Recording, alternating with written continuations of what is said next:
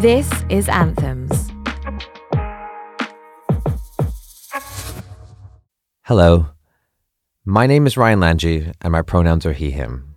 I'm a cultural producer, TV presenter, and the founder of Hungama, East London's queer alternative Bollywood night. Your word of the day is elephant.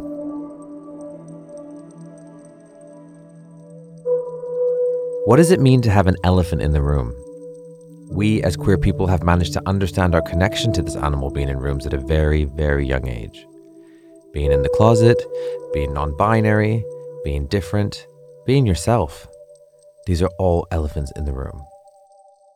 The expression "the elephant in the room" is a metaphorical idiom in English for an important topic, question, or controversial issue that is obvious and that everyone knows about, but no one wants to mention, discuss, or talk about because it makes us feel uncomfortable, personally, socially, politically.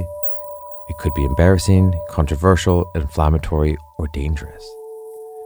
It's based on the idea that something as conspicuous as an elephant can appear to be overlooked in a social setting around a lot of people, when sociologically and psychologically is actually repression operating on a macro scale.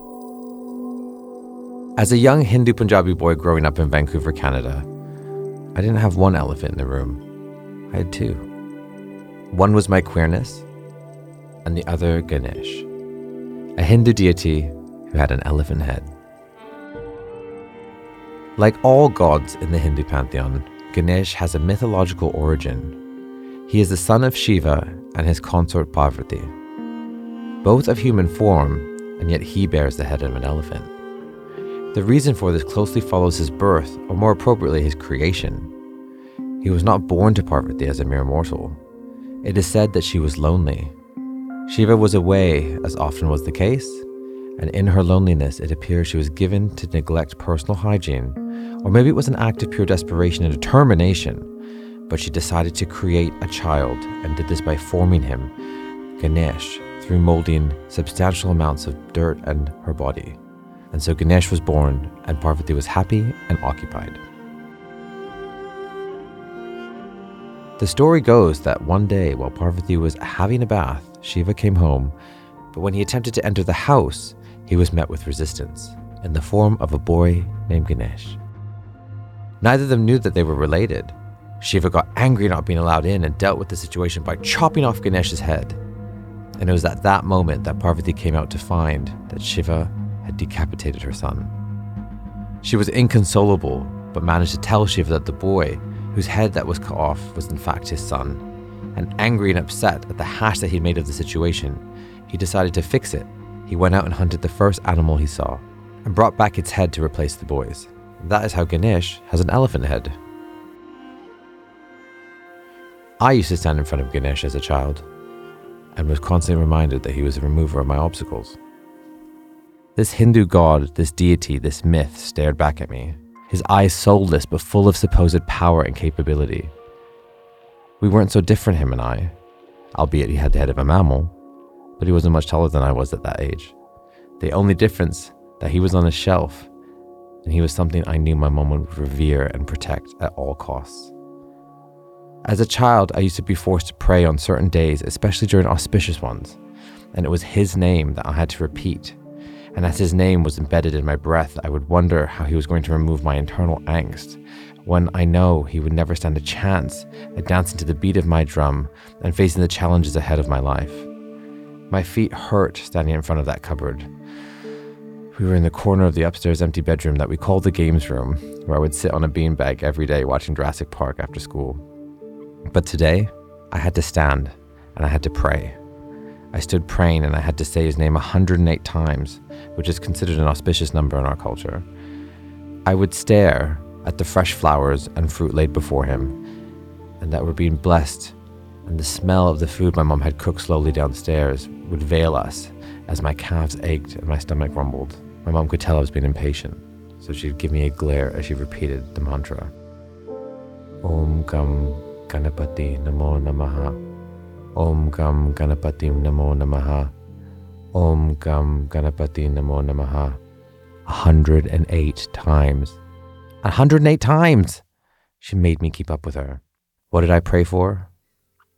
From a very young age, I knew I was different. I knew I wasn't like my other cousins, and I used to pray for that feeling to go away. I used to pray for forgiveness for my queerness, and I wanted it removed. I wished the insurmountable obstacle ahead was something Ganesh would tap me on the shoulder from behind, smile, and remove with ease like Pooh from Kabhi Khushi Kabhie Gham. If not, I would of course have to find a way to exile myself, because I couldn't for the life of me find the power to imagine my destiny on the other side of it. All of this in my head as a child standing in front of an elephant.